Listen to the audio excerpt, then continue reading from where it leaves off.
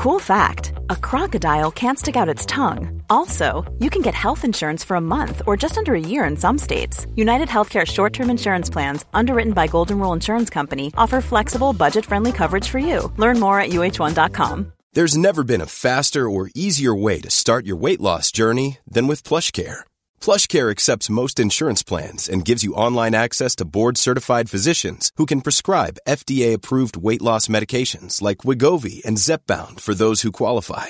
Take charge of your health and speak with a board-certified physician about a weight loss plan that's right for you. Get started today at plushcare.com/weight loss. That's plushcare.com/weight loss. plushcare.com/weight loss. Hey, it's Ryan Reynolds, and I'm here with Keith, co-star of my upcoming film, If, only in theaters May 17th. Do you want to tell people the big news? All right, I'll do it. Sign up now and you'll get unlimited for $15 a month and 6 months of Paramount Plus Essential Plan on us. MintMobile.com/switch. Upfront payment of $45 equivalent to $15 per month. Unlimited over 40 gigabytes per month. Face lower speeds. Videos at 480p. Active Mint customers by 531.24 get 6 months of Paramount Plus Essential Plan. Auto renews after 6 months. Offer ends May 31st, 2024. Separate Paramount Plus registration required. Terms and conditions apply if rated PG. This is a More Than Just podcast production. What kind of camera you got? It looks amazing.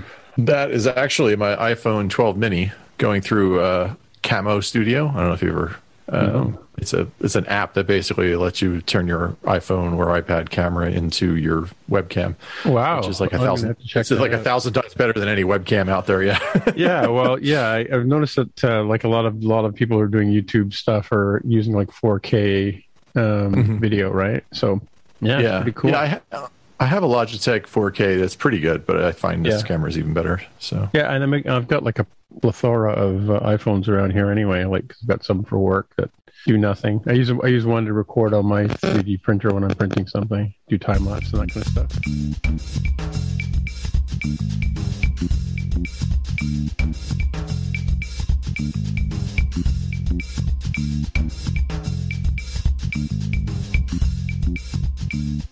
Hey everybody, welcome to another episode of More Than Just Code Podcast. My name is Tim Mitchell and I am in Toronto, Ontario, and I'm joined once again by Joe Cieplinski in Denver? Boulder, Colorado. Boulder, Colorado. Cool. Yeah, that's going to be my first question is how did you end up in Colorado? Because last time we were talking, you were in New York, I think, right? Yeah.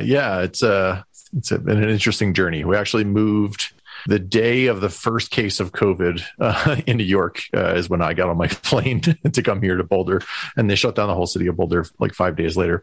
So it's been a crazy adventure in a new city without being able to get out a whole lot for the most part for the first year or so of it. And then with the vaccine and everything, it's been a little better.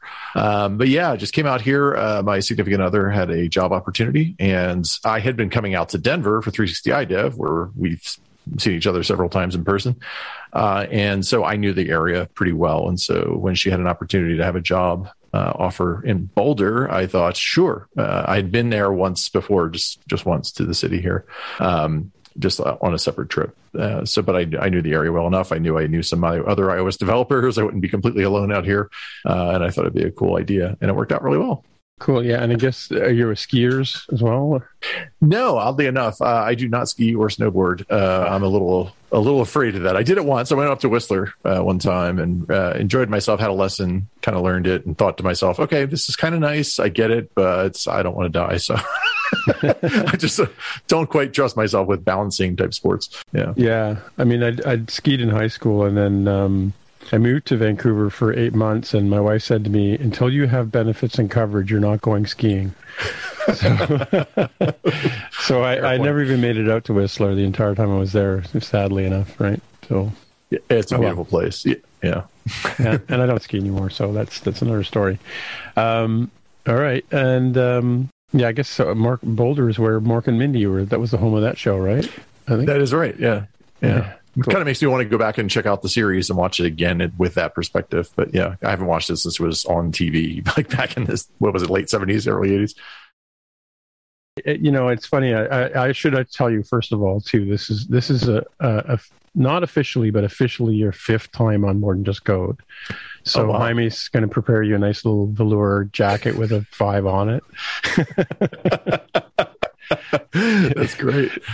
I didn't realize it had been that many times. That's great. Yeah. Yeah. Well, I thought about it too. Like, I think, because I think we've done 2 at 360 IDEV, right? Mm-hmm. And that sounds right. Where else did we do the third one? Maybe in NS North one year, or yeah, I can't remember. Not NS North. No, let me just log into my iPad. Oh, on the streets of San Jose. I think. Oh, right. Yeah, the street episode. Yeah, like I talked to you after the show. Right. Yeah. Right. Yeah, that was a good one. Yeah, it was a good episode. I mean, like, I was kind of hedging my bets because I didn't know whether we would be able to get into the podcast studio. We had booked it. I went every day. Like, I went Monday, tried to get in. No, nobody's around who can answer your question. Tuesday, no, nobody's around. And then Wednesday, I went just after Rennie Ritchie was there, actually. And I said, can I? And they said, oh, the earliest day is like Thursday. So we booked it. And then, the 4 of us went in and recorded. But so Tuesday night was live near WWDC. So I had already brought a Rode mic. Mm-hmm. And I basically, every time I saw somebody that I knew, I'd say, hey, you want to be on the podcast for a second? And everybody said, yeah, surprisingly. Well, not surprisingly, knowing our community, right? So, exactly. Yeah, that was a lot of fun. I remember you just kind of accosting me outside of whatever the name of that place was, and it was a lot of fun. Yeah, I can't remember the name of the place either. I never remember the name of that. Yeah, but yeah, it's good stuff. It was near WWDC. That's all that matters. Right. Right. It was during the week. Yeah, for sure. I never actually went to the podcast studio, so I never really saw what that looked like. So it was a good facility. You think it's like some big highfalutin thing, but it was literally the end of a hallway, and there was like a wall, and then behind the wall was the actual studio itself. There was a picture on our if you look at the art for that show.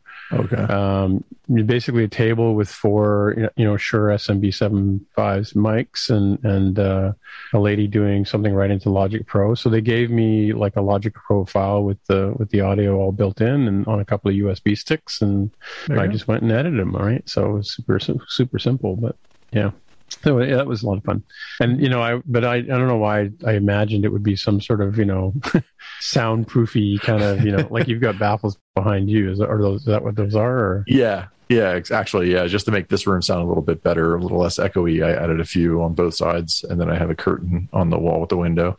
Yeah, that helped. I tend to think that helps quite a bit. Although I'm getting probably tons of reflections off this monitor in front of me anyway. Yeah, but is that the where the secret sauce is made for release notes?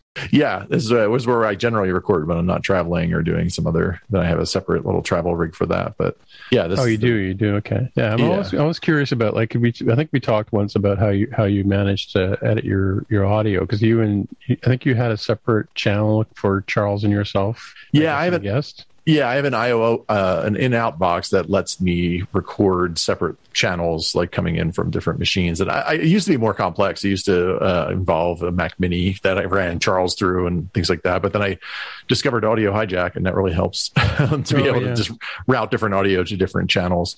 And so I can record him separately. But I do have him record his track now, because I find no matter how good your Zoom, Skype, whatever it is you're recording over, the audio is never quite as good as just coming right off the mic, right? So I'll have him record, then I just used my recording of him as a reference track to line up. And now I'm doing all my editing actually on Ferrite on the iPad, which is great. I recently switched over to that finally. On which app? It's called Ferrite. Ferrite. Yeah. Well, here's a question I have about Ferrite. I tried it once for one episode, but I found the audio levels were really low. Yes. Yeah. I find I had to kind of boost them a little bit. So I kind of process the audio first before I send it over to the iPad. I run it quickly through Isotopes tools, and it lets you do a few things like getting the levels a little more even, doing things like a little bit of reverb removal, because there's a little bit of an echo coming out of Charles's room and mine here even, and other things like that, like removing breath and other kinds of artifacts. And then I send that to the iPad and I do all the editing there with the Apple Pencil. And that's the part I really like about it. The only thing missing from Ferrite in my mind is that it only does 1x speed for editing. And I really miss that from Logic, being able to just go twice as fast. And because I know our voices, I know our patterns well enough to where I can see the ums. You can see the ums and the whatever. in the pattern. Yeah. So, I mean, like for me though, I mean, I watched Jason Snell's video on how to use Ferrite, and maybe I'll link it in the show here, but on how to use to do editing. And I really liked his style of, you get rid of all the empty space and then you pull everything forward, that kind of stuff manually. I did find it super, super easy to edit in Ferrite. Just the levels were just too much for me. But I mean, because what I do on I'm sorry, folks who don't care about podcasting, but what I do is we get the separate tracks. I sync them up, and then I do a first pass, and I look for things that are wrong, EQ everybody, balance everybody out, and then I go through and I do some editing. Like if we start talking about things we shouldn't be talking about, I'll just go and blank out that whole section, and then but I'll go through and look for lip smacks and ums. Some of the ums I'm not crazy about them, but take the ones. And if somebody, like, we have a thing on our show, if you say something wrong, just say, I'm going to say that again, and then unlike Tammy, I will remove that. Tammy likes it when I mess up, so she always leaves it in the show. Just leave it. Yeah. That's the beauty of being in the editor. You have the power to leave things, embarrassing things in there. Well, that's why the last 3 episodes of the podcast we're doing together, I asked if I could edit them. So, revenge is the best meal best served cold, right? There you go. But yeah, anyway, so I learned the audio production on tape, right? So for me, so I'm kind of like doing the old, cut it with a razor and splice it together kind of editing on the first pass. And then I bounce it down to a master, like, so I don't have all 3 tracks. I don't know if you do that. And then I go back in with that one master. That's when I put in the music at the beginning and the voiceovers for the outros and stuff like that. Right. But so I'm now dealing with one. And like you, though, I do the same thing. I set it up. Once I'm happy with how things sound, I flip it on to twice as fast and just whip through it. And that still takes like we sometimes talk for 2 or 3 hours. Yeah. Unlike you guys think you're hard like 30 minutes or something like that, right? Yeah, pretty much. If we go too far beyond 30 minutes, I think our longest episode was like 40 minutes or something, or 42 or 3 at most. But usually if we're getting to that territory, then we think about like, okay, can we make an hour out of this? And then we'll split it into 2 weeks. I think our shortest episode is around 40 minutes. Yeah. So we try to keep it that way. And usually when we're interviewing someone, it'll end up being 2 episodes because we end up talking with the guest quite a bit. But that's always decided after the fact. Like I'll say, okay, we have an hour's worth of material. I'll split it where it makes logical sense to cut it. Yeah, sure. And we'll record the extra intro and outro for that.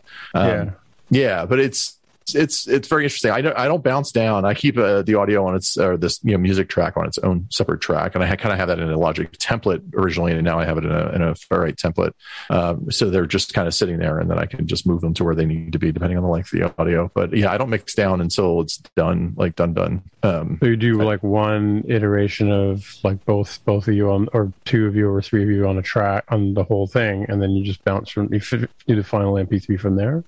Usually I go out to AIFF and then I'll run something like Forecast or something like that to turn it into an MP3.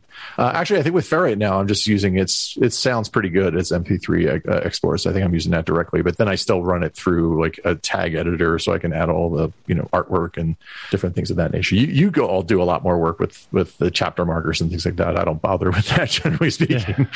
Yeah. Well, on Spotcast, I only do like a few of them, like just to mark spoilers, because we talk a lot. We do a lot of movie spoilers and stuff like that, right? So I want to basically give people a heads up, right? And then if I can remember get the guys to tell me they're going to go into spoiler territory, but but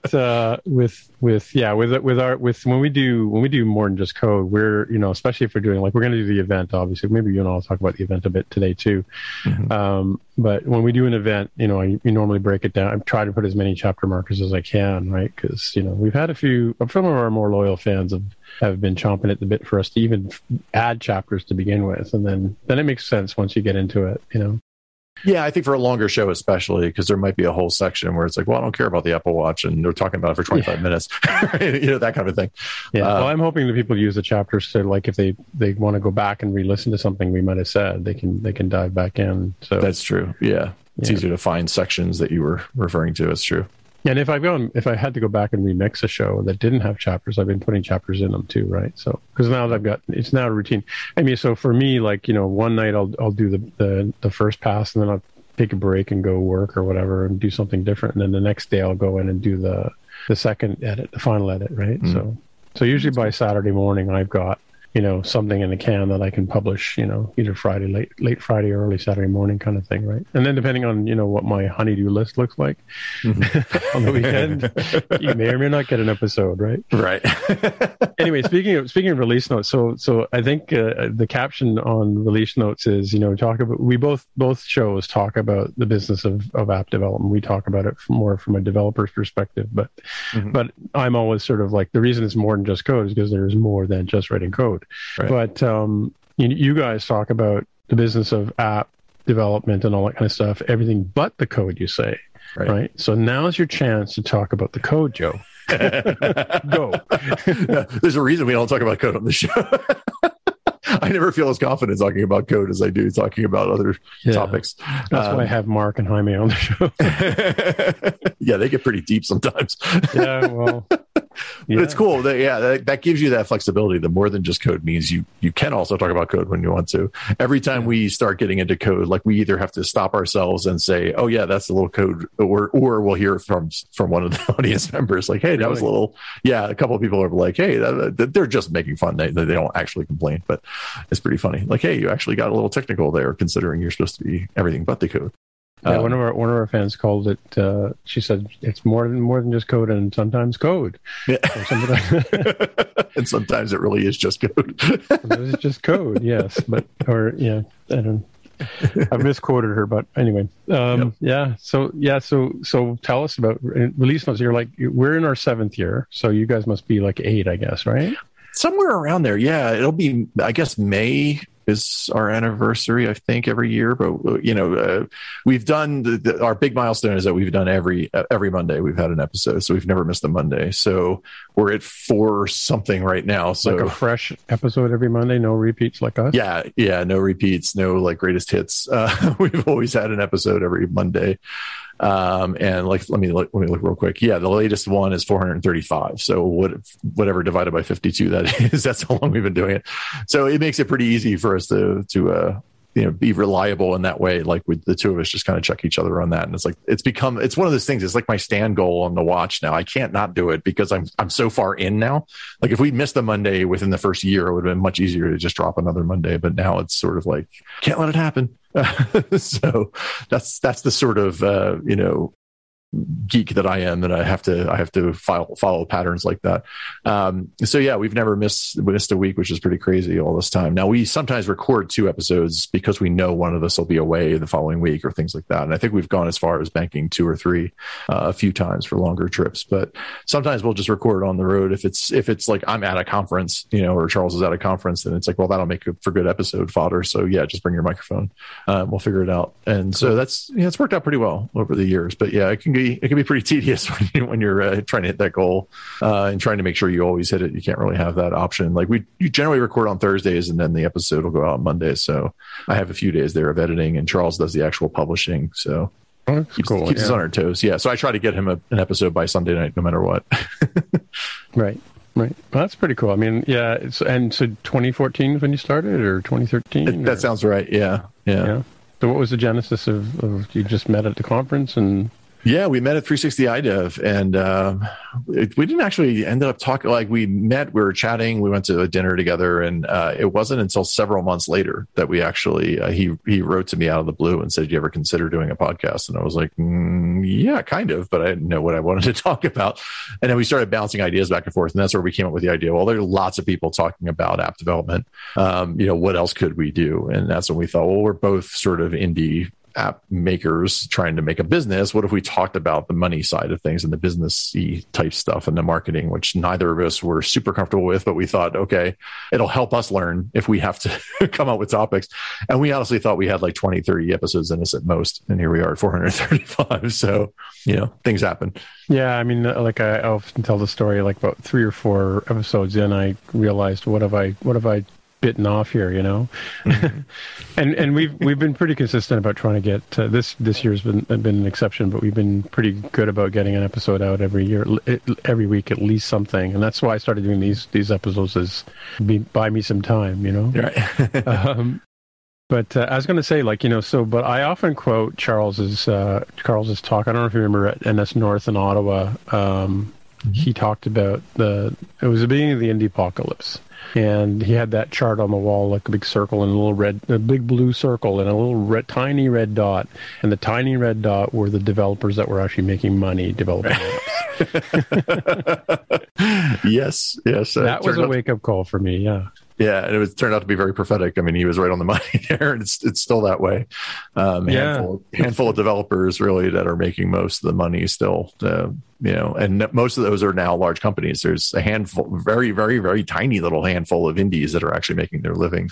Depending on how you define living. So yeah, it's pretty amazing how that market shifted over time. It's kind of the natural progression, but in a lot of ways, it didn't feel like it was going to be that way back then when he was talking about that. It still felt how long have you been in Colorado now? I've been here for a year and a half, right? Almost 2 years. So how do you find the cost of living difference between New York City? You were in Manhattan before? Yeah. So it's funny because cost of living is all relative, I guess. Like in New York, I was able to live I'm probably spending about the same amount that I was spending in New York. The difference is that I'm living a much better lifestyle than I was before.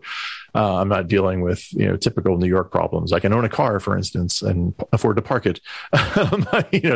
These kinds of things that, I have a, apartment complex here that has probably 4 times the square footage as what I had in New York. And so things of that nature, it's just much more comfortable living here. And the pace of this entire place is just so much more to my liking. I grew up in big cities. I've always lived in cities, but and I never thought like I could live in a smallish town, 100,000 people or so. But it's worked out pretty well so far. I have to admit, as I get older, that this feels a little better to me.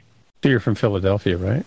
Yeah, Philadelphia originally, but right in the heart of the city. So so I grew up in a city, very urban environment, and I was always comfortable with that. But as you get older, sometimes not hearing fire engines all night every night is a good thing. Well, Carol and I just went to New Brunswick to visit her family after like 2 years of not going anywhere, right? And man, the pace of life out there was so much more relaxed. I mean, they still have COVID, but they've had like 7 cases in the town we were in. Wow, the whole town has 7. Wow. 7, yeah. And they were people coming to visit, right? Right. Someone had to bring it, yeah. Yeah, so the whole eastern provinces, have had, they were in their own bubble for the longest time, could travel between them because they had very low case. Now they're starting to see some cases out there, but yeah, it's like the whole attitude is completely different. Like we were actually able to go out places and we went into stores and stuff like that with masks. We went and saw a movie in a theater. Wow. Yeah, I know. What a concept. I know. So yeah, we went and saw Free Guy, Jonathan and I. We were actually sitting next to each other in a movie theater instead of like we do this podcast for last 3 years and separate. Like he's way over there, like 50 kilometers away, right? So right, which is 30 miles. Yeah, we said translate for the dumb Americans. Yes. yeah. Actually, that was another question I was going to ask you, but I've forgotten what it is now. Oh well. Yeah. So today as we record, it's September 14th, and we just had an iPhone event. Yes.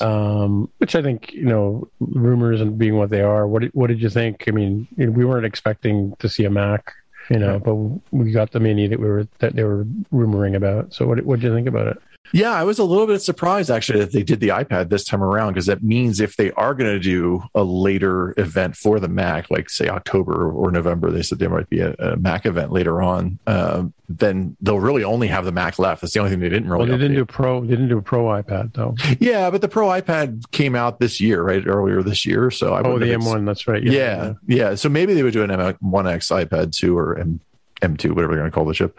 But yeah, so it really left it like, oh, they might have some significant Mac news if they're going to do that. Now, knowing our luck, maybe they'll just have a press release, but I can't think that. I have to think that this next laptop is going to be more of the iMac level of redesign, and therefore they're going to want to show it off. I think that this 16-inch and 14-inch Pro level laptop is going to be very different from the original M1 MacBook, which is really just the Intel MacBook with different innards. That part I thought was interesting. And I do love that iPad mini. I wish I had a use case for it. I've only ever owned one mini iPad. It was the very first one. I thought I'd switch to that, see how it worked with the smaller device and everything else. And it was one of those things where I was like attached to it emotionally, but I didn't really like it as like the smaller size was just smaller enough that I didn't find it as useful.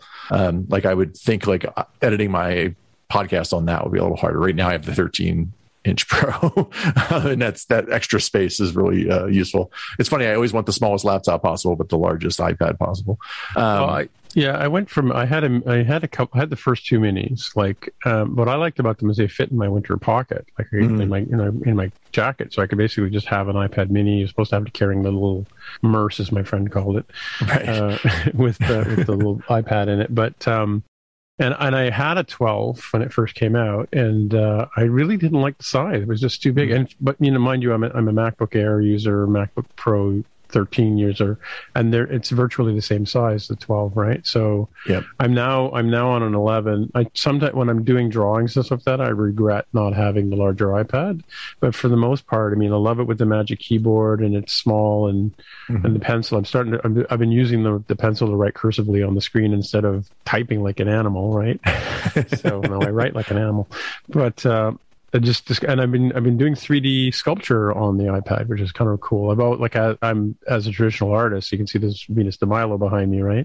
I just printed that that's from a scan of the actual piece, right? Oh, cool. Yeah, so it's got all the marks and stuff where then it's been dropped and kicked around and stuff like that. So it's kind of cool, but.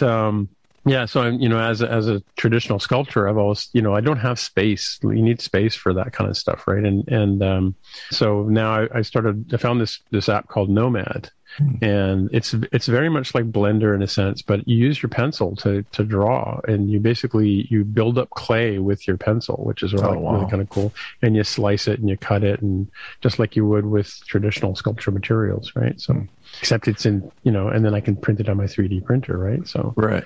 Oh, wow, that's really cool, though. Yeah, I always feel, and that was the thing watching even the mini demonstrations of videos that they were showing. They were showing the pilot with it strapped to his leg, and they were showing like the person up on the roof who's working on, with this kind of AR experience thing. And I think a lot of people overlook how many really cool pro iPad apps out there that actually exist. And those are probably doing fairly well as businesses, but they're not the typical indies that we talk to at our conferences. And so people forget that those things are out there. And even like the analysis of your sports swings and things of that nature. It really is remarkable how powerful the iPad is at doing certain things where you would never take a laptop, right? And so, I went up back to 12.9, whatever, 13-inch iPad this year because of that liquid Retina XDR display that they had. Yeah. And I thought that would be a significant enough difference to kind of push me over the edge. I'd been on the 11 for a long time too. I think I personally prefer the slightly smaller size, but I hear what you're saying. Like I like the full size keyboard better on the 13. And I do like, that screen is just absolutely gorgeous. So if they get that screen into the 11 next year, then it'll be something to consider for the next iPad I get whenever I get it. I think that's exactly the reason why. I had just bought the 2020 iPad, whatever this is, A13 or whatever, A14. And with the Face ID, which I love, anything with like biometric ID, I love that kind of stuff. And that's one of the reasons why I moved away from the Mini, because the Mini just took too long to get Touch ID, right? Right. And then, and I've got a Surface on here, so the pencil feels like it's got a bit of drag. So when I draw on it, it's not plastic on glass. I think you studied art, right? So you probably where I'm coming from, right? Yeah. You want that Conte crayon on rough paper kind of feel, right? Exactly. We're not there yet, but yeah. So you could do that with haptics. That'd be amazing. Yeah. So and they always throw me when they say iPad. Like they started going on about iPad. I'm like, and then they said A13, and I'm like, wait a minute, what happened to the M1? And then it takes me a minute to remember, right. Okay, that's the iPad Pro. Okay, Pro, right, versus Pro, right. Regular. I broke down a couple of months ago and bought an iPad or M1 Air. And so I'm looking at you now on my 2020 iPad Pro 13, but I have an M1 Air over there, and I just go between them, and the Air is so much nicer. It never gets hot, lickety split. I haven't really, sort of kicked its tires too much with Xcode and stuff like that, but it's a nice machine. Like, even, yeah. Okay. I was shocked at the battery life difference. I don't think about charging anymore at all. Like I can go to, now that I can go to like an outdoor cafe in the nice summer months, I could just literally sit there and work an 8-hour day in Xcode and no problem. Battery's still fine. Right. Yeah, that just, not even close to possible with my Intel. Any of my Intel laptops I always was like, I got 4 hours tops. Yeah. Yeah. I find the same thing, like, especially with this guy, if I go sit and I have a couch just over there, which is what I'm gesturing at, right? That's where that's where the money's made. This is my office where I'm at when I'm at work. I'm sitting here or doing a podcast, right? But yeah, lots of fun. But what do you think about the watch stuff and Fitness Plus? Are you into that whole world, or? I want to get into Fitness Plus. I think the meditation might help me. I'm not into like the HIIT stuff and dance and things of that nature. What I want to see them do, and I'm hopeful now because they did the winter sports prep kind of workouts. I want to see them. Like my favorite cardio is swimming. So I have a pool here, and obviously you think, well, how do you do Fitness Plus videos for swimming? But they could at least do dry land exercises for swimmers, right? There's lots of specific cardio and weight training things that are out there for swimmers that I would love to see them do. And I think that would probably be my entry point into Fitness Plus. I think it's a great idea. I love the idea of the videos out there, but I haven't really dug into them yet. I'm hoping with the meditation, maybe I'll try the Pilates too. Who knows? But I think it's a cool add-on. I would have gotten it anyway because I'm on the one subscription. So it's one of those things where I don't even think about paying for it. It just kind of is, and the whole family gets it, which is great. I think there are additions to it. I like that they're investing in it, and you can see that already that it's taking off for them clearly, and it's going to be a huge seller of Apple Watches, especially now that they're making it work out with your friend, 32 of your friends, kind of a thing. It's going to be a real peer pressure point for a lot of people to go get watches. Does to Peloton and people like that. I don't. It's hard to say, but Peloton doesn't. They're starting to discount their bikes. They're starting to show signs that the competition is creeping in on them. And it's classic Apple, right? I mean, they're the kind of people that can do a breadth of experience that, like, if you're coming in like Sonos, who came in and they're just going to do speakers, right? And it's like, well, Apple can walk into this market and do HomePods and then also do 10,000 other audio related things that you can't do.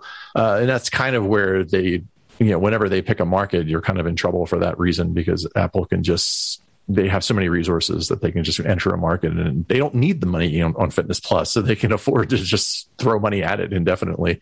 Whereas, so I think a company like Peloton is going to be in trouble probably in the next couple of coming years. Well, I mean, like the thing with the watch is like every platform's needed a killer app of some type, right, to sort of get that market. And I think health is one thing that they're focusing on with the app, with the watch, and now fitness. By the way, you can do swimming on your watch. I mean, my wife does Pilates or not what she does aquafit. They call it. I don't know what you call it in the States, but you get in the water and you do a workout, right? And the problem is that indoor swimming is doing laps. Right. And then there's an outdoor open water swimming. I guess that's because I went with her one time a couple of months ago, and it was brutal to work out. Right. But I wore my watch the whole time. I do wear my watch when I swim. But I'm just thinking, like, for Fitness Plus to watch an instructor while you're swimming would be maybe when they have Apple. Yeah. Maybe they'll have Apple like swim goggles. Right? Yeah, exactly. And your head camera, right? Yeah. I want them to do more swimming workouts, actually, though, because I went snorkeling recently. A couple of weeks ago, I was in Maui, and I did the open water swim thing, but it's still expecting you to swim out there. Like, it's saying I was doing breaststroke or freestyle. I'm like, no, I was snorkeling. like you need to find. I would like to see them do something with that, where they could say like other types of activities that are happening in the water than just traditional laps would be good. And they need a Jacques Cousteau mode or something like that. Yeah, exactly. So another thing you've always talked about too is the mini phone. So how do you because you were an SE guy, right? You were waiting for the SE to come out. And so what do you think about these minis that they're doing? I have my 12 mini now. I love it. I will upgrade to the 13 mini. I kind of wish they still had a green because I'm a big green guy. But I'm looking at the midnight now, which isn't quite black. It looks like a really, really deep blue to me. and then even the that kind of off-white, whatever they're calling Starlight, is interesting too. Yeah, I mean, my biggest fear this year was that they were going to come up with a Pro that was so compelling that I wouldn't want the Mini anymore. But to me, I've kind of felt for a long time that the camera is good enough. I like to take photographs, but I'm constantly I'm on the new Glass platform up there. I don't know if you've heard of Glass, this new photo sharing. It's sort of like Instagram, but it's a paid subscription social thing with no ads. And anyway, it's great because it's just all photographers, like real people who are taking nice shots. It's not just people, influencers. So ever since I joined that, the one comment I get constantly with my photos is, "Oh my God, that's a Mini." They can't believe that the Mini's taking photos that are that good. And so to me, the camera is good enough, and they have improved it on the new one, which is great. And the ProMotion thing is kind of important to me on an iPad, but I'm not so sure on my phone that it's as necessary. So I'm going to stick with the Mini this time around. I feel like it's the perfect sized iPhone. I really wish that it had a future. I do understand the rumors out there that Apple's not selling enough of them, and they're going to do the second model year because this was kind of an S year anyway. But I don't know. I mean, I kind of hope it sticks around. I'm hoping against hope that maybe they'll sell more of them this year, but probably not. And I'll probably have to go back to a big phone. But I'm one of the weirdos who wants a small phone, but not a cheap phone. I kind of wonder. Yeah, I wonder if that's because all the phone companies are giving you a deal on the 12, the 12. I want to say 12, but I mean it'll be 13 now, right? As we record, but they're giving you a deal on that. Do they really give you a deal on the Mini? Do they give you money back when you buy a Mini? Right. Yeah. Well, it is cheaper in price slightly, but that, like I said, I wouldn't care if it was the same price. If I could get the Pro camera into the Mini, that would be my ideal iPhone. Yeah. Ideal. But I think part of what happened with the Mini, honestly, is COVID. I think that people didn't see it in their hands, and everyone ordered their iPhones last year online, and so they didn't really get a sense for size. And so if the stores had been open and people could have walked into the store and kind of handled it a little bit, I think it might have made a difference. There's certain Apple products that you just have to have in your hand before you quite understand them. And the Mini is definitely one of them. As soon as I opened that thing up and I started playing with it, I'm like, oh, this is so much better. It's just obviously the right size phone for me. Because I don't do a lot of pro level stuff on my phone. I do phone stuff. If I really want to do something complicated or, serious, I'm always going to my MacBook Pro or my iPad. Yeah, I mean, I'm the same way, but I love the camera on the 12 Pro. I'm constantly shooting with it now. So I even tried to capture a moose the other day at the farm, but that was not to be. But it's surprising, what you can do with the camera on this thing. And you're right, I do know what Glass. I think my friend Greg's on there, so I did take a quick peek at it. Yeah. But that's cool. What else did they talk about today at the show? I missed the watch. Yeah. Oh, the watch. Yeah, the new watch with the display that wraps around, right? Yeah, cool. That was kind of funny because a lot of the rumors had this watch design that was going to be a flat edge, sort of like the new iPhones, and it's kind of interesting whenever the rumors are that far wrong. It's always I'm like, okay, was that a deliberate leak of something, or is that a future watch that somebody misinterpreted? There's always the possibilities of why that information came out that was so wrong, and you show all these 3D mock-ups of what it might look like. But in retrospect, it does make a lot of sense. They were talking about how the curvature is more flattened out, and then the base of the actual screen is now rectangular, but it's inside the casing. So it basically makes it more resistant to cracks. Okay. Yeah. Not that was a huge problem with the watch anyway, but I guess people are breaking their screens. So and it's also more dust resistance. The watch, it wasn't that big an upgrade. It seems like they didn't really add any new sensors to it. The new sizes are really nice, though. It does seem like the screen, they barely made the watch ever so slightly 1 millimeter thicker or larger diagonally, but it's mainly in reduction of bezels that you get the screen real estate bump. So it looks nice, looks pretty compelling. I always get the titanium watch, so that's a bit of an expensive proposition. We'll see if luckily I don't have to make a decision yet because that's going to be not coming out probably I'm thinking around November, because right now on the website you can't even price one out. There's precious little detail about, they have a web page up there about the Series 7, but nothing on what it would actually take to order one. So I think when they say later this fall, they mean maybe December 20th. Well, in the corner of my eye, I noticed that on the edge you could see part of the display too, which is why I was talking about the wraparound, right? So, right. Yeah. Yeah. I guess if the actual LCD panel wraps on the corner, then maybe that's where all those folded phone rumors were going towards, right? Right, exactly. Yeah, I think they're doing a lot of experimentation lately with screens, and I think an item like the watch, where they sell far fewer of them, when we're talking about much smaller panels, it's easier for them to experiment a little bit than they can on something like the iPhone. Which, because everyone was saying, like, I think there was a tweet already from Samsung, like, "Hey, we've been doing 120 hertz, refresh rate forever," and it's like Renee Ritchie was like, "Yeah, well, that's because you were willing to settle for a much crappier screen." And you're doing it in much smaller volumes than Apple has to. When Apple's selling 14 million of these things in a quarter, it's like, I can't even begin to imagine the logistical nightmare it is to keep all those parts in stock, Sure. Do you want to switch to the hot seat? Sure. I'm sure you'll come up with all kinds of tangents. Yeah, and I get to ask you some arty questions too, which is great. So I get the first question is, what's your motto? Wow. This probably changes every other week. So yeah, I'd say my motto is don't stand still.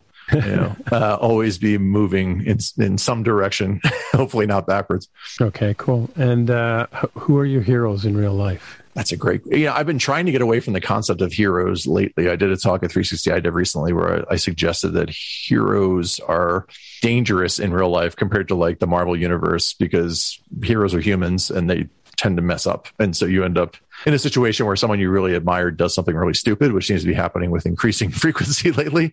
And then you end up trying to defend somebody who really shouldn't be defended. And so, lately I've been kind of moving away from heroes per se that are actual people and moving towards more abstract ideas. Like whoever came up with the vaccine for this virus is my hero, right? Like people in a lab whose names we'll never know. Those are the kinds of people that are my heroes. Sure. Yeah, I think I don't know if it's like hero in the sense of Iron Man or whatever. Right. It's just, who inspires you? Inspires you, right. Yeah, I mean, the question was written a long time ago. So what words or phrases do you misuse regularly? Misuse regularly, literally, definitely is one of my big ones. I can't stop saying, no matter how much I know literally I'm wrong using it that way. That's a good question. I think you're figuratively wrong. That's probably my big one. And I have lots of... I have a really, really terrible tendency towards hyperbole. I get it from my dad. So everything is like 87 million when it's really 10. I just like to... I like the art of exaggeration. I'm a huge, Mark Twain fan. So, I like using those kinds of literary devices, understatements, things of that nature. But I use them so much in casual conversation that people often take me literally and then, think I'm just pulling numbers out of my butt when I'm like, no, I just meant that as a massive exaggeration on purpose. Okay. What's your favorite occupation? Favorite. Oh, it would be musician if I could make a living doing that. That's exactly what I would be doing, I think. Yeah. Yeah. You've been doing it for a while, obviously, right? Been playing since, I was, took piano lessons at like 7 or 8 years old. Picked up the bass when I was 11 or 12. And so it's been quite a while playing. Don't do it enough, but never enough, especially with COVID. It's like haven't been able to play with other people much. Yeah. Like a 360 iDev last month, we did James Dempsey. We did a little bit of a Breakpoints jam, and that worked out really well. And it was just amazing to be back on a stage and playing in front of people again. It's been too long. Yeah. So, but what was the what was the one, your other band? Air Supply? No, not Air Supply. Airplane Mode. Yeah. Airplane mode. Yeah. We haven't played it for forever. Since I moved out here, that would have made it hard anyway. But, as far as I know, Dave is still recording and writing songs and whatever, I'm more than happy to record with him whenever. And whenever he comes out here to Denver, we could play a show or two, or I go back to New York whenever that becomes more possible. Okay. Who's your favorite hero of fiction? Fiction. Lately, lately I've been thinking one of my favorite fictional characters is Yossarian from Catch-22. Oh yeah. I just love Joseph Heller's sense of humor and the idea. Like Kurt Vonnegut was another big fan of, person I was a fan of. I just love the way that they can find the humor in the most absurd and most absolute dark places of humanity. And I've always found that character, like the fact that he's constantly putting these weird, precarious positions, and the way he finds his way out of it is fascinating to me. So yeah, and I rewatched the movie recently a few years ago, and Alan Arkin played the part so well. It's just, I don't know if the movies was a successful translation of the book, but I did enjoy it on last watching of it. The first time I watched it, I'm like, this isn't really working. They did a Catch-22 TV show recently too. I don't know if you saw that. I did not see that. Yeah, I wanted to, and for whatever reason, I never got around. There's way too much TV nowadays. I can never catch up to all the stuff that's out there. I don't know how you folks do it on this podcast. How you keep up with that many shows. Half the time, I'm like, yeah, I'm still watching this one from 2 years ago. Yeah, well, the secret is we up until recently, we were actually watching the show about 5 minutes before we started recording. Oh, wow. Because we record on Thursday nights, and the show comes out here in Canada on Thursday night, right, for free, right? Right. So now we've all switched to using Crave, so we can watch it in advance, which is the HBO Max to the Americans. But right. Yeah, cool. Yeah, I'm a huge. I learned to read because of Kurt Vonnegut. I was in probably second year university, and I didn't realize that I looked at books before, and I did all the assignments in class and stuff. I mean, I got 50% in an English class once because it just wasn't something that I was really into. And somebody handed me Breakfast of Champions, and it just spoke to me, right? And I learned how to let my head go and get into the book, and spend a lot of time, with Vonnegut and that kind of stuff. It's fun. It's funny. It's different. I've read a couple of the books again recently, and they don't seem to hit the same notes that they did when I was 20 something, right? So interesting. Yeah, that happens a lot. I remember reading John Updike when I was in high school, and my teacher saying, you're not going to get that yet. Read that again when you're 40. Really? Yeah. And because it was about divorce, and it was about adult themes that I you just don't have any reference point for that yet. And yeah, I think certain books hit you at certain times in your life. But yeah, no, Vonnegut was definitely that. That was my entryway into wanting to read outside of school, right? I had the books I was assigned at school, and then he was the first one. I'm going to read everything this guy writes. And I would just start reading that on the side. Yeah. And because I got into the sci-fi stuff, I mean, Sirens of Titan, and what was the other one about the Tralfamadore? Slaughterhouse-Five. Yeah, Slaughterhouse-Five. Yeah. And then that got me. That was my gateway into Heinlein and Asimov and all that kind of stuff. So I hope they don't ruin Foundation. That's all I'm worried about. Yeah, we only have a few weeks, right? We'll find out if they do or not. Well, they did a Brave New World show a few months ago, or last year, I guess, and it was okay. It was very produced, right?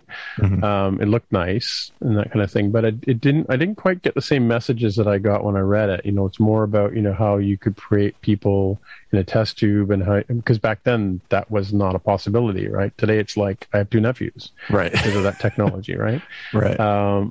And how you could how your genes are put together can create a different class of people, right? And how that sort of broke down didn't come out in the show at all. It was sort of like these people have privileges and those ones are just dumb. That's how they kind of it didn't have the same messages to me that the original book had, right? So it's a shame. Well, I'm hoping, and I remember reading Foundation, obviously, and the Foundation, all the robot series, they're all different, right? The first ones are written in the 50s and have a very sort of 50s sci-fi flavor to them, but they're still compelling stories, And I'm worried that they're going to just sort of paint it with one brush, and right. It's an interesting challenge, because you want them to have a unified feel to them, but at the same time, you want to stay faithful enough to the books. I don't know. Yeah. It's a really hard challenge. And some books aren't meant to be filmed. A lot of people complain about the Lord of the Rings films, and I'm like, they're about as good as you can make if you ignore the fact that if you filmed the book, it would be a really, really boring film. It'd be a year long. Yeah. And it'd just be people walking around the forest most of the time. That's really compelling when you're reading it, but it doesn't, visually it doesn't work, and so, entire battles that took place in one paragraph end up being a half hour of the movie. It's just a translation is always going to be a translation, but it'll be interesting to see. I'm hopeful, because Apple TV Plus has come out of the gate with, I think they've done better than most people expected with their early crop of shows. So hopefully this one will be a star. We'll see. Cool. What's your most prized possession? That's easy. It's over here on my side. It's a bass that was made for me by a guy named Dale Bluebond, who was a luthier in Philadelphia.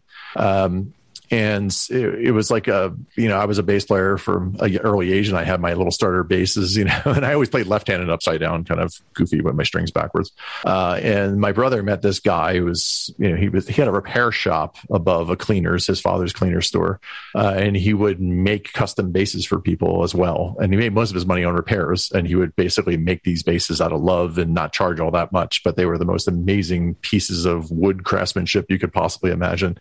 And so I started hanging out at his shop. I would just show up in there and be like, "Hey, this is cool. Let me play your bass." And he was fascinated with the way I played, and he'd hear me play because I could just pick up his right-handed basses and play them upside down. And one day he said, "When are you going to make a bass for me? When am I going to make one for you?" And I said, "Well, how much would that cost?" And we went back and forth, and he basically made it at cost for him, because he just wanted to see me have one. And so while he was making that bass, just before he finished it, he and his wife were driving on a road in the evening in Philadelphia. It's a particularly windy road called the West River Drive. And they got a drunk driver, came and hit them, killed them both. And so this is the last bass he ever made. Basically, he wasn't quite finished it. His apprentice just did the lacquer on it and put the electronics on it for me. And so it's been in my possession ever since then. That was 20 plus years ago. And yeah, that's the thing that if I'm going to run into the building for anything other than the cat and, people, that I would run in the burning building for this thing. Yeah. Well, that's a good question. I should ask that. I should change the question to what would you run into a burning building again? So you play you're like McCartney. You play backwards, you pull with you fret with your right hand and you pluck with your left. Is that pluck with my left? Yeah, and my strings are backwards too. So the low E's on the bottom. On the bottom, yeah. Really? Wow. Yeah. So it's nice because I can pick up someone. The Hendrix bass. And there are a few people that play like that. It just comes from ignorance. When I first picked up a bass for the first time, I just flipped the right-handed one upside down, and I just assumed that's how it was done. I didn't realize the strings were going to be the other way. And then by the time I got my first left-handed bass, they're like, "Oh, you're playing this backwards." And I said, "Well, can you fix the strings for me? Because I'd much rather keep playing this way." Yeah. And it just stuck. And so this one was made for me that way. And anytime I buy a store-bought bass, I buy a left-handed one, and then I have to have them make a new nut for me to flip it backwards. I was going to say, because the tension on the strings is different, right? Yeah, exactly. Yeah. So you just get a different nut made, and it works out.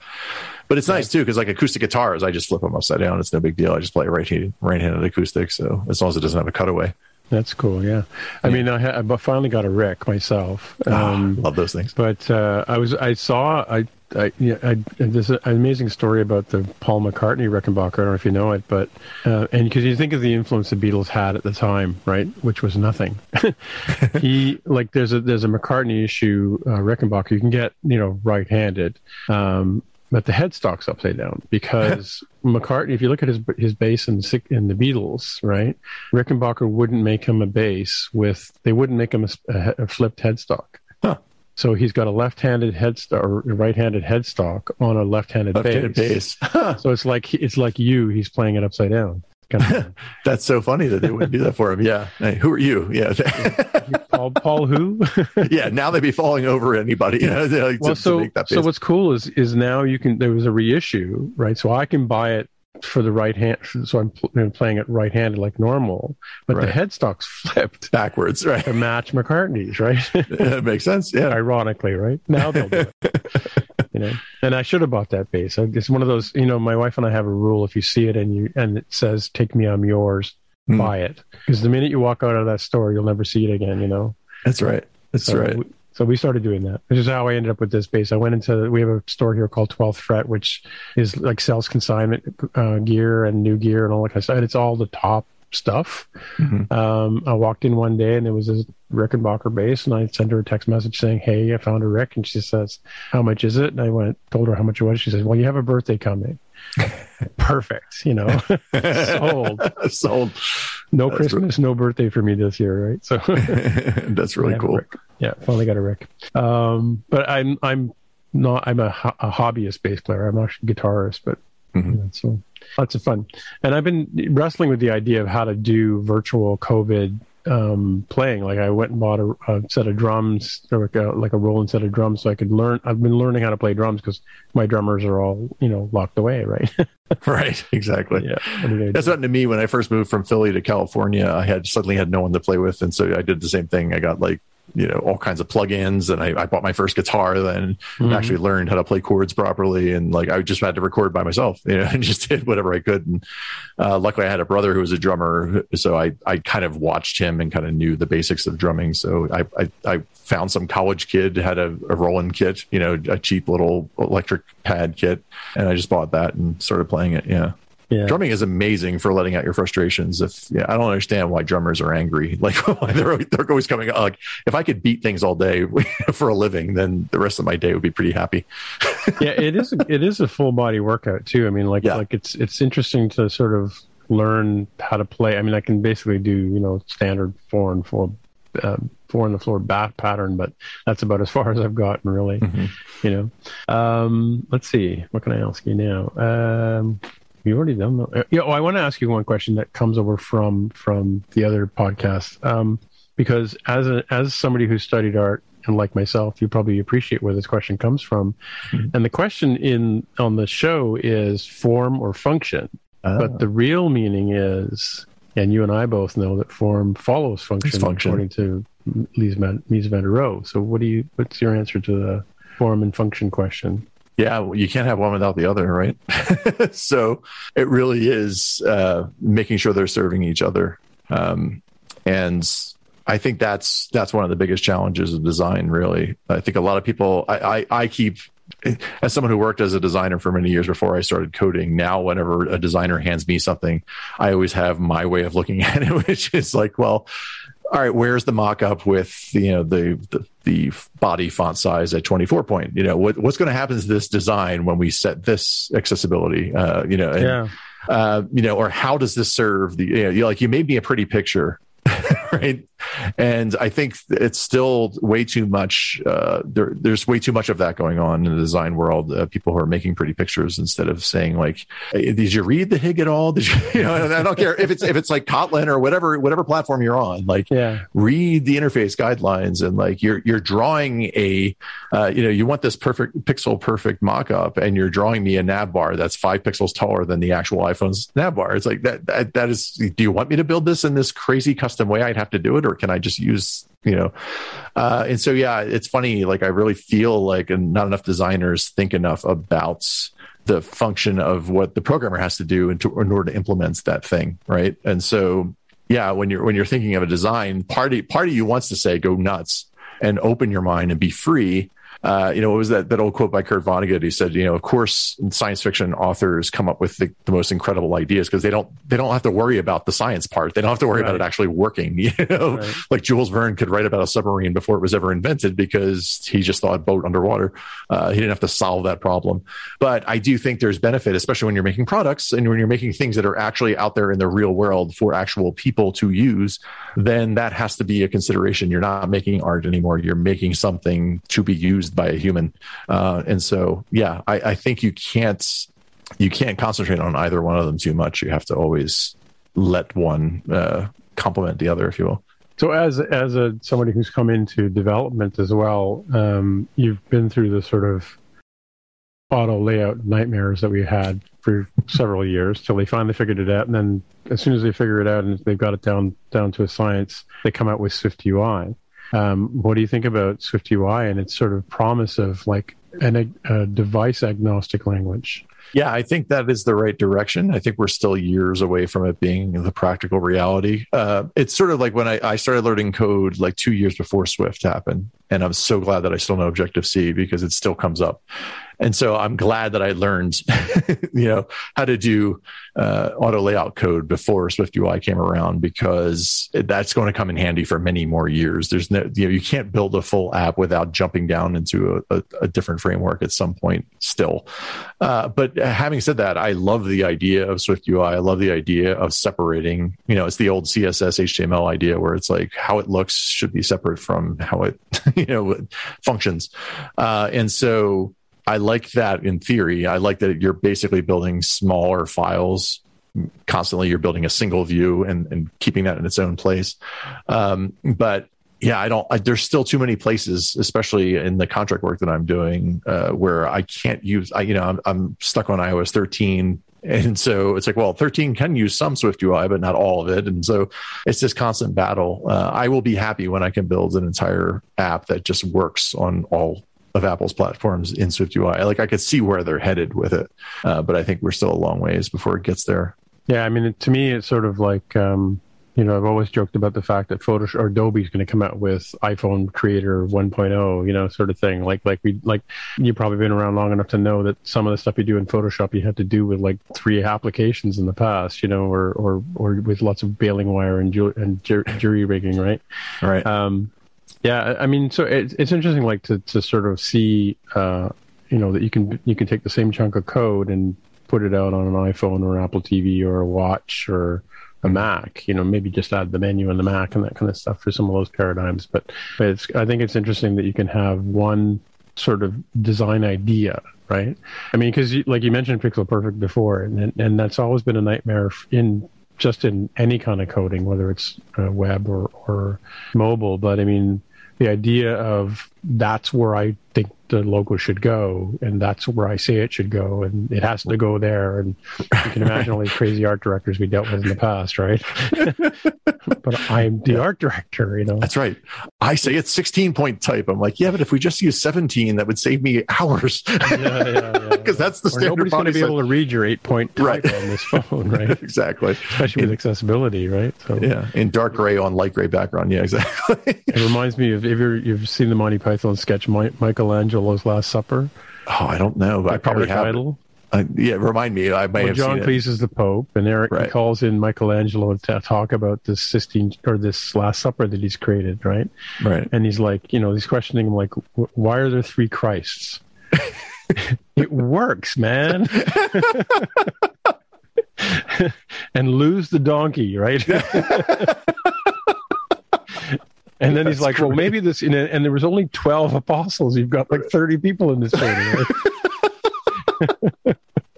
And he's he's like, look, I want 1 Christ and 12 apostles by Thursday next, or you don't get paid. Oh, that is so classic. Yeah, that's one. I'm gonna have to go look that one up. I have like the box set of Monty Python somewhere. I got to go back and find that one because I don't remember that one. I think it's a live one. It's one of the ones they did. Oh, okay. And then at the end of it, he says, I may not know much about art, but I know what I like.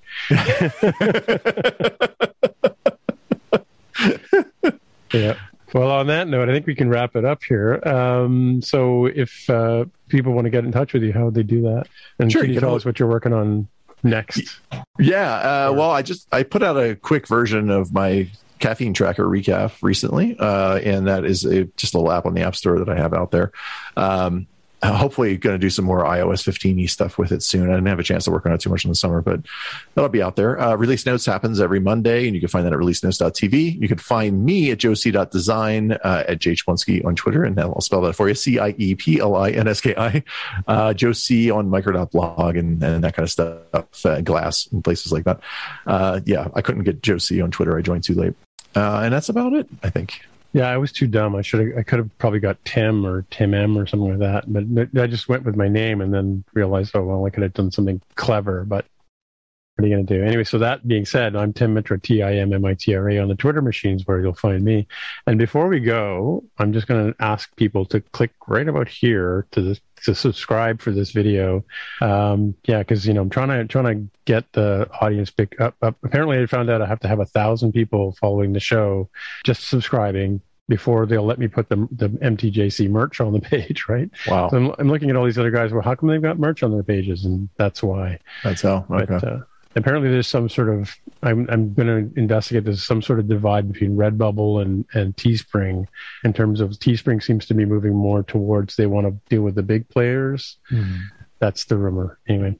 Interesting. Yeah. That being said, Mike's going to do this is me cueing Mike. He's going to do the voiceover, and we'll say thanks for being on the show. Oh, and we'll get your 5th MTJC jacket to you soon. Awesome. Cool. All right. Thanks, Joe. Yeah. Anytime. This has been another episode of the More Than Just Code podcast. If you want to find out more about the show, you can visit the More Than Just Code website at mtjc.fireside.fm. There you can find a summary and show notes of each episode. We list links to the apps, code, and news that we mentioned on the show. If you like the podcast, tell your friends, leave a comment on the website, or write a review on iTunes. And please recommend us in your favorite podcatcher. All of these things help others find out about the show.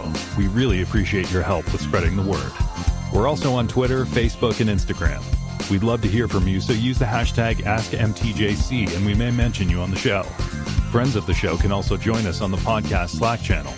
Once again, the podcast Twitter account is at @MTJC_podcast. Please consider supporting the show by pledging any amount on patreon.com/MTJC. Every dollar pledged helps a lot. Thanks for listening. We'll see you next time.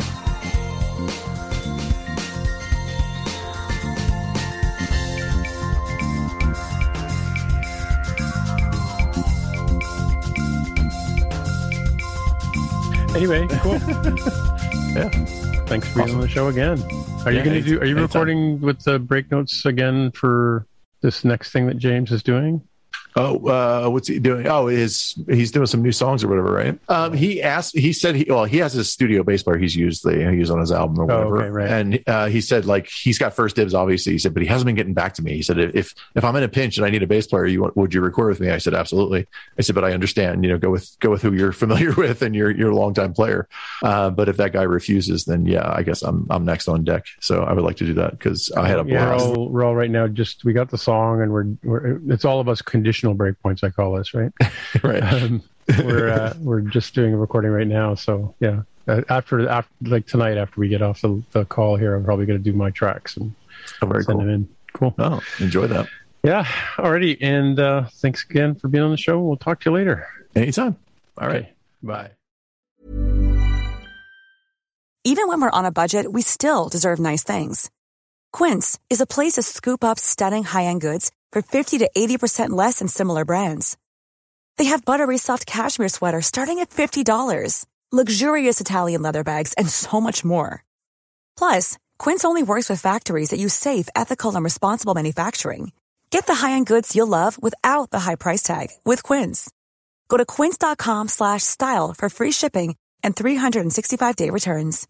Imagine the softest sheets you've ever felt. Now imagine them getting even softer over time. That's what you'll feel with Boll & Branch's organic cotton sheets. In a recent customer survey, 96% replied that Boll & Branch sheets get softer with every wash. Start getting your best night's sleep in these sheets that get softer and softer for years to come. Try their sheets with a 30-night guarantee. Plus, get 15% off your first order at bollandbranch.com. Code BUTTERY. Exclusions apply. See site for details.